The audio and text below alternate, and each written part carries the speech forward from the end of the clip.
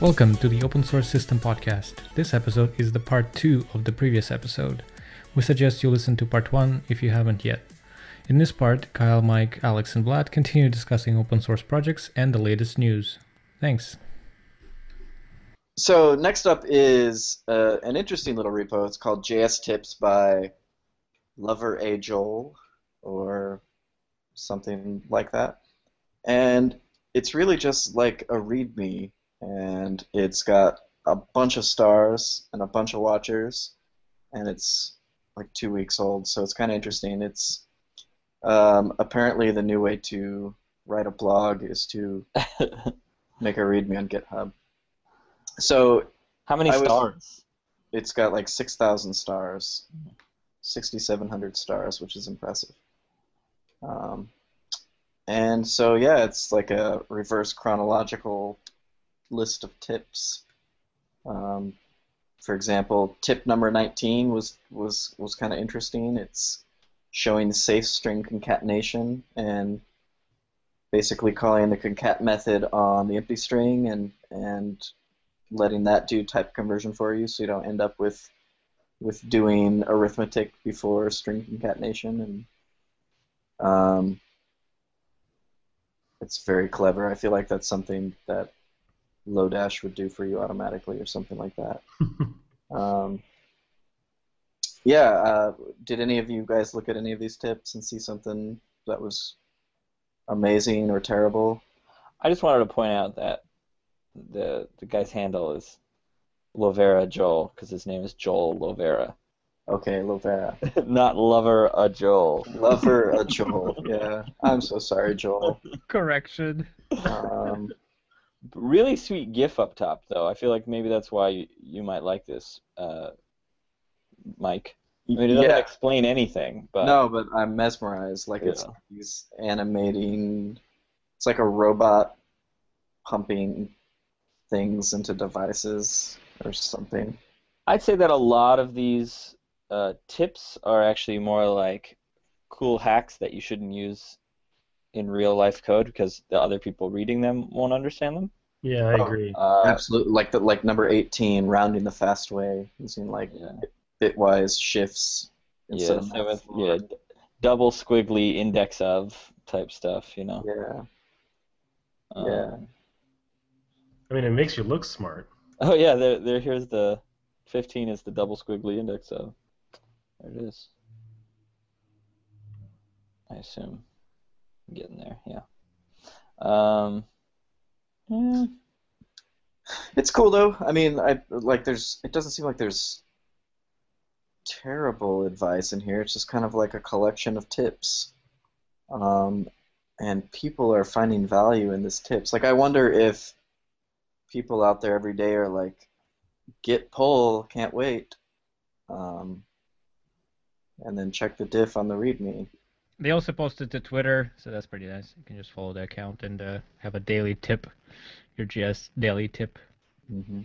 And there's like 27 pull requests, so people are suggesting tips. Yeah, this is going to be the most bike sheddy thing. Yeah, it's like I wonder who I mean, I'm assuming Joel approves these, but like who's the authority on them? Who is the authority on anything, man? People write JavaScript. Like one of the top issues is number 18. The title says rounding, but the code does truncate, and then they show the example, and it's like the double tilde, like for 1.999 rounds to 1. It's a kind of a truncate. Anyways, it's interesting. Like it feels like the issues are going to be as important as the tips, but also none of it will ever be resolved. No. Well, if you want to see this repo in action, we'll have a link to JS tips in our show notes, and maybe you can create your own Java tips or Rust tips. Yeah. Tips. And if you're interested, you can send us tips. Our PayPal addresses are. I thought we used Stripe. Yeah. I can't believe Alex said PayPal. Stripe doesn't immediately let you send money peer-to-peer at the moment. We'd have to set up like a tips web page where you send us tips. Tips. README. Pro tip. Pro.tip. Do we have that TLD yet? Mm-mm. I'm just gonna go straight to nope. Server not found. Darn it. Next up, we also have another sort of a quick README project, which is a list of security talks and videos. It's a curated list of awesome security talks. We'll have a link to it in our show notes. These, I mean, this project doesn't have that many pull requests yet, unless they merged. They already merged 10, but nothing really in review. Only one. But if you're interested in sort of following up on a bunch of security-related conferences, this is a thing to look at. I watched this really cool security talk, and I don't know if it's on this list. I'll just assume it is, about hacking elevators. Well, that sounds terrifying. It's actually pretty interesting on how all elevators are kind of are set up and controlled, and like all the ridiculousness with the fire keys. Yeah.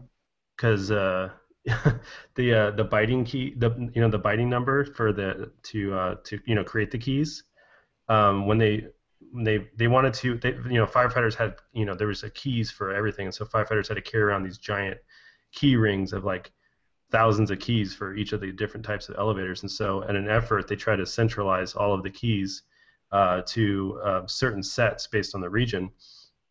But in the spec, they provided the biting key number in the actual spec, so like basically anybody can use that to make their own key. But anyways, it was a really interesting talk. Well, maybe you should add it to the list and. I was trying to look for the name of the talk. I can't even find it anymore. They have a thing where, like, if you hold the down button the whole time, it won't open the door. Is that real? No, that's not real. So they actually talked about that in this.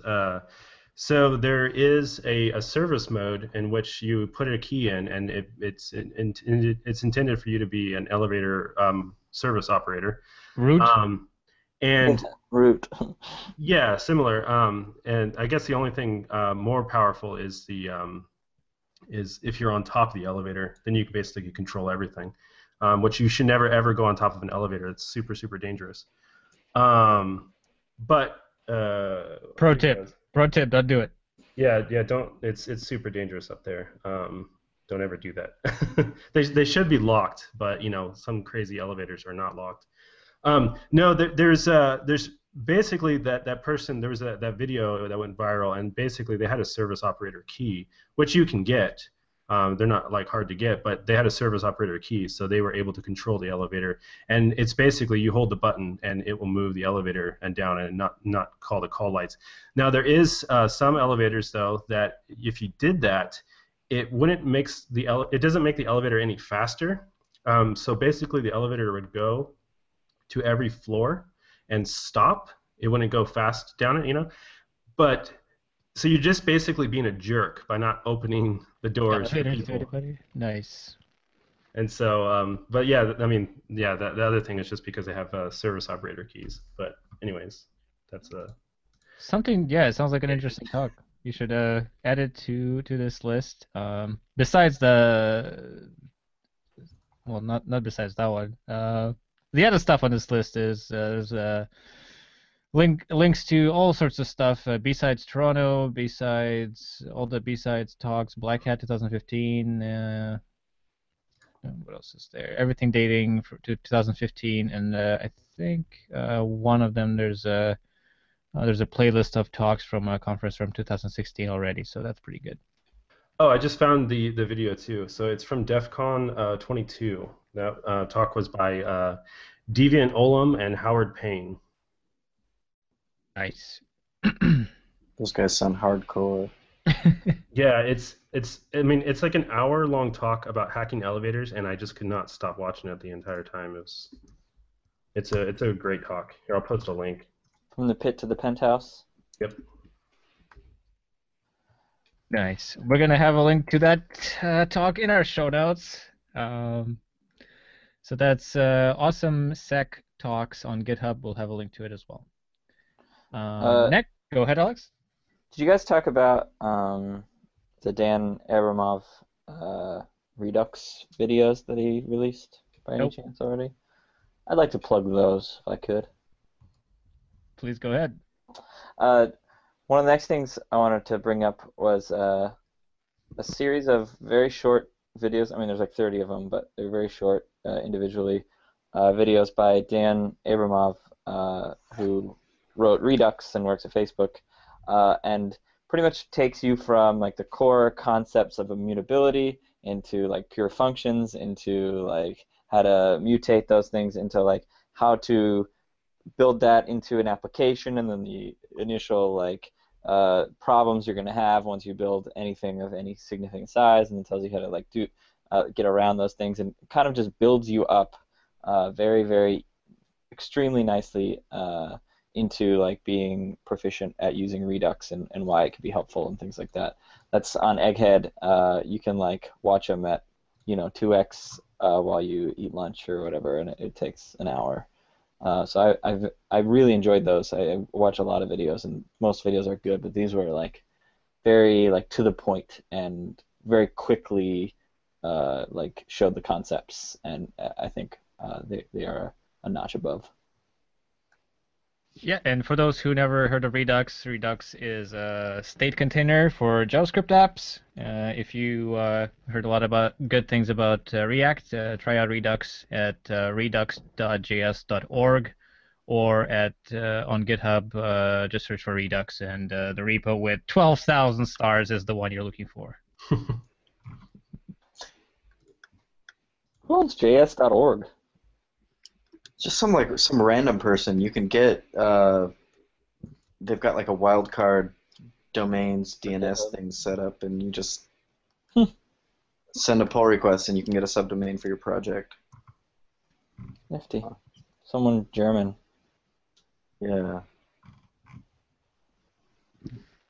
Yeah, like it seems like I looked at this js.org site, and there's I think they wanted to embed some analytics, and it's like, you got do not track on. We're not going to do this thing to you. So it seems like they're pretty serious, pretty organized. Good. But you never know. They might shut down all the domains and direct it to some Google Ads one day. But until that happens, we like it. Next up, we got some news. One of the first things, Mike, I believe you added this one. You were really excited about this, or just excited? I'm always excited for it. Yeah, so hang on a second. Where did the Yeah, so okay, so this is kind of big news. Microsoft, they sent a pull request to the Node.js project, adding support for chakra core, right? So you can basically plug and play your JavaScript engine in Node.js. If you want to use Chakra instead of V8, this is what they're proposing. And so it's like a massive pull request. I imagine it'll take a very long time to review, changing like 5,000 files or something like this. But I think it's cool. It would be, I think, an interesting thing to have a JavaScript server that you could drop in different JavaScript engines if that was interesting to you. Alex, what do you guys think? I mean, I don't primarily develop Node.js apps. Like, I use it as a tool. I'm not writing web servers in Node. I'm curious what you guys think. I'm pretty sure you all have done a lot of Node work. Well, I think it'd be cool. Just, I mean, there's some Microsoft technologies and things out there that, this would just enable you to write Node.js style applications for. So, like, we see Node.js running on Xbox or something, maybe. I have a Nintendo Wii. I don't know what you're talking about. Yeah, I mean, it seems less like globally good because Chakra I don't know. It seems good because like generally when there is competition and there is, multiple options, then like that, spurs, speed wars and Mhm. compatibility and standards and things like that. So it seems really good for the ecosystem, in my opinion. Also, like there are ES6 things that Chakra supports that V8 doesn't yet, so you can like kind of pick your feature set. But the problem with that is like how quickly do we get Mike Taylor going through Node projects to see if they're compatible with both uh, V8 and Chakra, or if they use, so we'll Kill, see kill how me that kind of now. happens. And like there's a lot of like there are billions or whatever of npm modules added hourly, and they all have Node version greater than 4.0, but now we would need also like the runtime, like both or all or just this one, like as a flag in there. Uh, but like the debugging tools, like I think uh, Chakra will beat like IE at least will beat everyone else to like time travel debugging, right? That seems to be Mhm. the case. Um, so I imagine potentially it could be great for the debugging story as well. So time travel debugging, you're not talking about bitbar. No. You're talking about like record and replay. Yeah, and yeah, reverse and all that kind of Yeah. stuff. So that actually exists, but not for the web. I mean, so there's this project that some Mozilla people work on called RR, record and replay, Right. and that's like for Linux binary apps. But Yeah, this, I mean, time travel debugging exists for lots of different, like Smalltalk and all that kind of stuff is yeah, like in any like immutable language. But I think IE either has it in or has they've showed off uh, like time travel debugging in IE like DevTools stuff. So yeah, cool. Yeah, what I was mentioning is that someone's working on that for Firefox DevTools as well. yeah, So yeah, I think everyone's racing to get it. There's also being worked on for at Chromium, I believe. Um, but um, it's kind of a holy grail of just like, hey, what just happened? mhm, Rewind a little. yeah, What I wonder is like if I don't think it's probably gonna be possible because if they made it, then you could time travel back and give us source so we can just use have the time travel debugging right now. You know what I mean? Glad you're off So the just podcast. yeah, sorry, that sounded too negative. I'm really excited for time travel debugging. It's gonna be the next best thing in the browsers. So when do we expect a pull request from Mozilla against that's Node.js?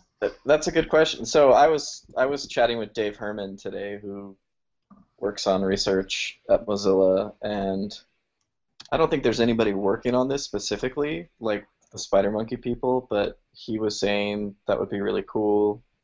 So I'm sure people want to do this, but I don't know if anyone's actually working on this at Mozilla right now. It'll be good just anyways, just because like it will be interesting to see how the Node community does react to being able to optionally swap out the JavaScript engine. I don't even know how npm and any of those things are going to respond to that really.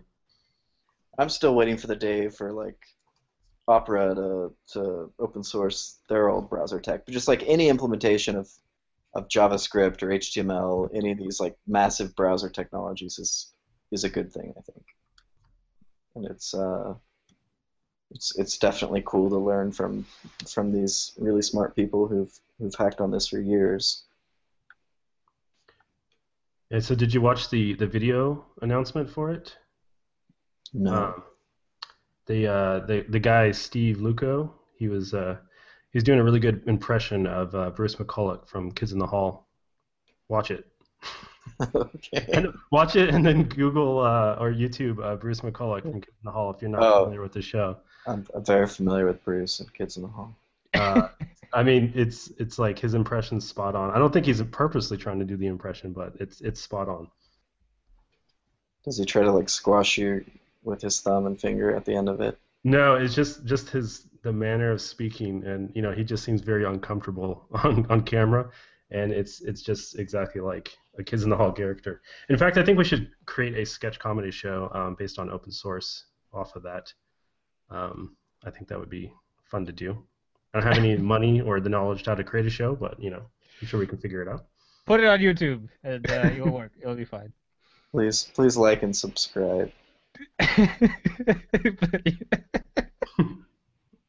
Very good. I just mute my mic and laugh here all the time during the show. Another bit of news, there's OpenShot 2.0 beta was released just on January 11th, and this is OpenShot is a video editor, and it's pretty nice to see sort of some video tools that are open source, and you don't have to use some of the Adobe stuff, and you can visit it at openshotvideo.com and check it out. Yeah, it seemed like a pretty full-featured video editing tool. I was pretty impressed. So OpenShot 2.0, some of the new features, there's copy paste, volume, time changes, fade, animation, layout. So it seems like a lot of new user interface enhancements. And if you're doing some video editing on Linux and you're looking for an open source solution, there's also it also works on OS 10. Yeah, I see that now. It's got Mac and Windows installers. So it's pretty cool. There's a huge. It seems like this release has been in the works for a while, and it's just good to sort of switch away from all the JavaScript and all the GitHub stuff and just go back to some of the sort of real open source projects that we've been going for years. And, people spend their whole weeks working on this.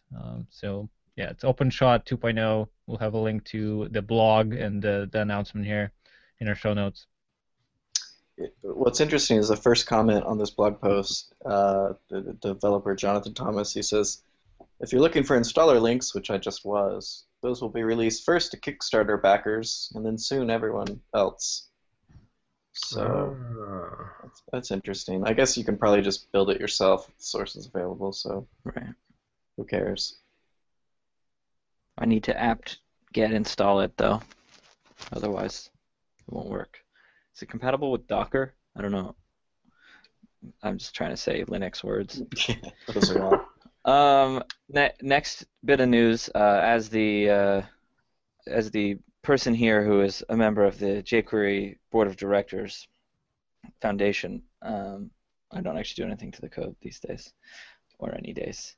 jQuery 3.0 beta was released on the 14th, so about 6 days ago. 3.0 looks pretty fresh. It's not like it is a major version, so there are backwards incompatibilities and things like that, but it's not that crazily different. Like upgrades shouldn't be too hard. The major things that you probably want to know about are that jQuery deferreds are promises A+ now finally. So the age-old jQuery promises suck, threads can finally die, which is nice. They have some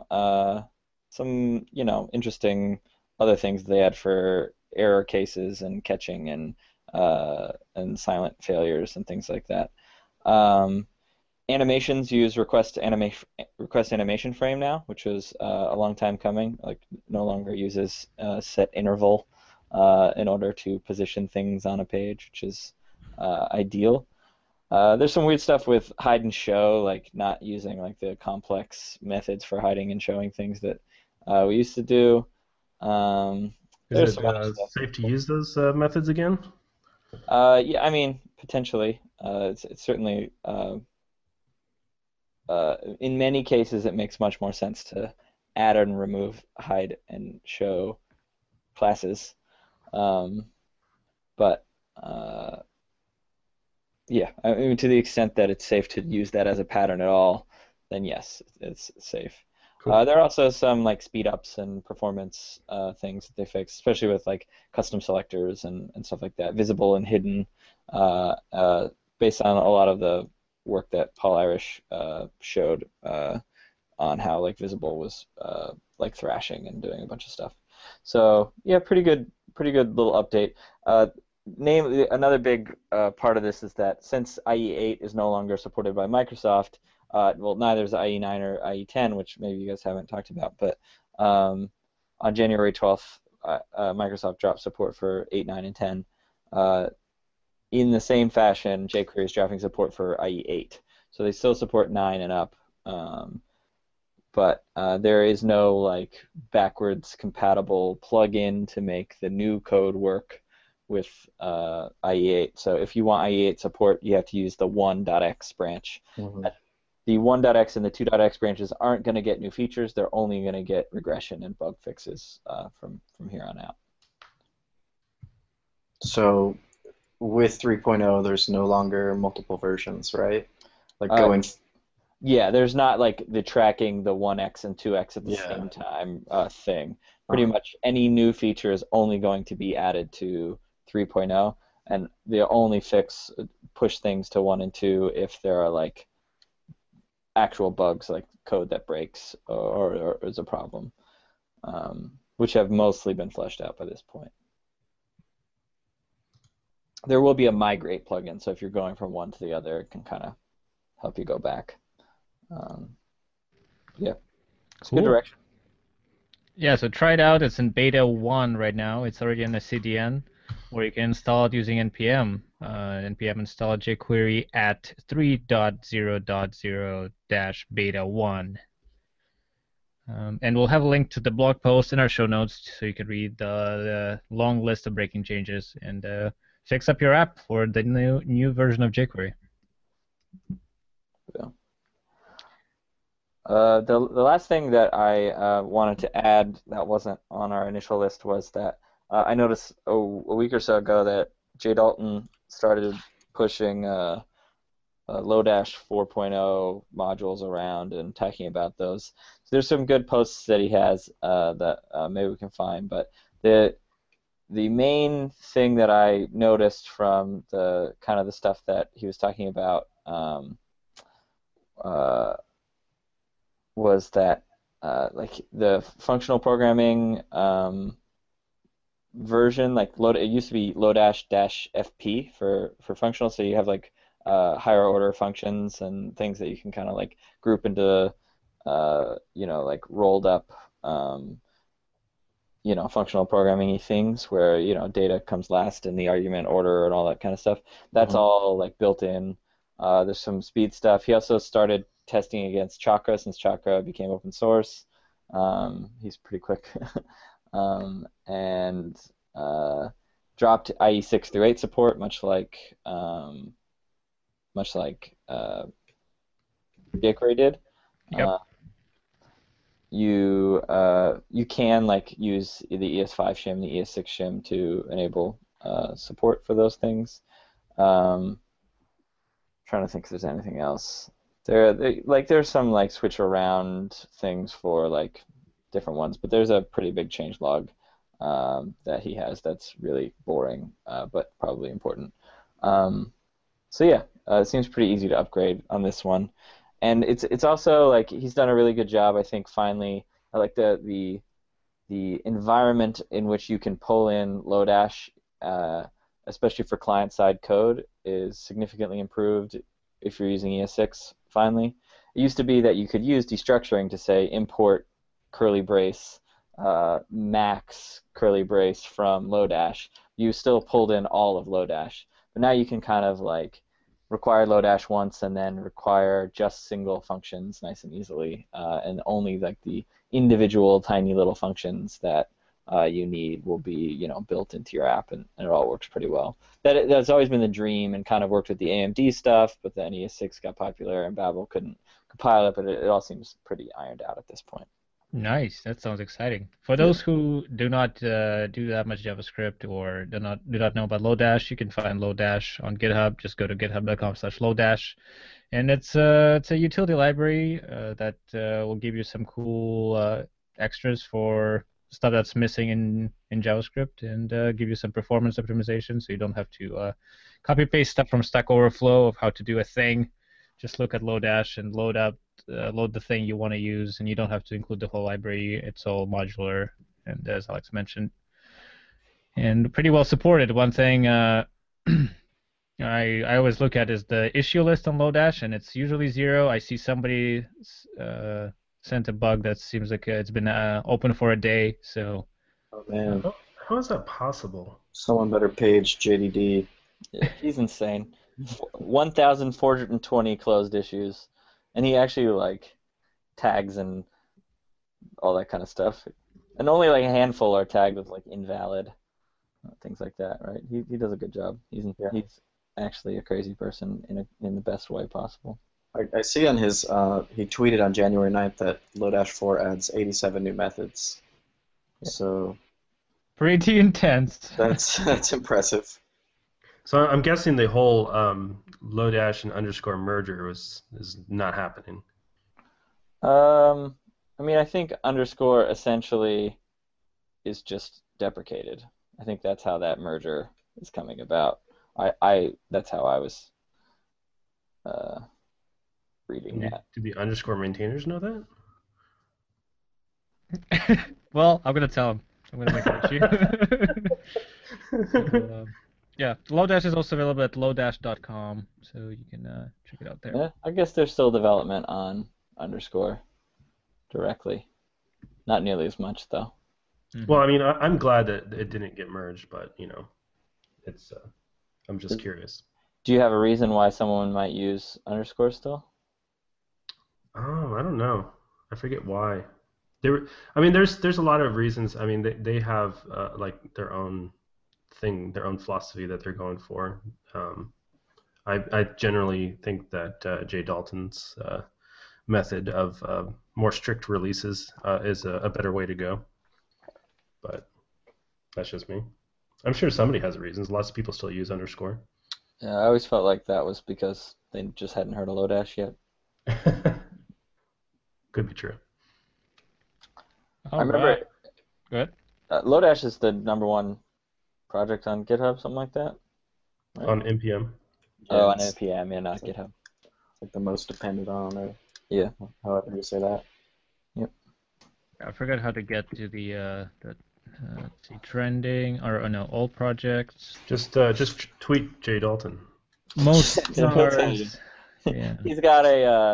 He's got a bit bar up in the top of his OS X install that tells him how many stars his GitHub repo. And to conclude this, Alex, where can people find you to ask you all the things about your duties at jQuery Foundation? I'm on most things as Slexaxton, SLEXAXTON, and that's it. That's all the information. Next up, Mike, where can people find you? You can find me at miketaylor.com. That's MIKETAYLR.com. Can you spell com for me? COM. Yeah. And you find me on the internet. Say hi. Nice. And Kyle? Yeah, you can find me at twitter.com/ What just happened? It sounded like a vacuum, but like a drill. It sounded like a drill. Electric toothbrush Okay, drill. I'll have to. You should probably ask Kyle to do that again. I don't think we should, but I'm going to change the audio levels of that thing so it doesn't blast into people's heads. Did you hear that, Kyle? All right. Well, we'll have a link to Kyle's Twitter handle, and you can find them on Twitter through there. Creeping me out. Freaking everybody out. I'm Vlad. I'm at vf.io. Send me any questions you got about the podcast. And yes, thanks for listening, and we'll be back in the next couple of weeks.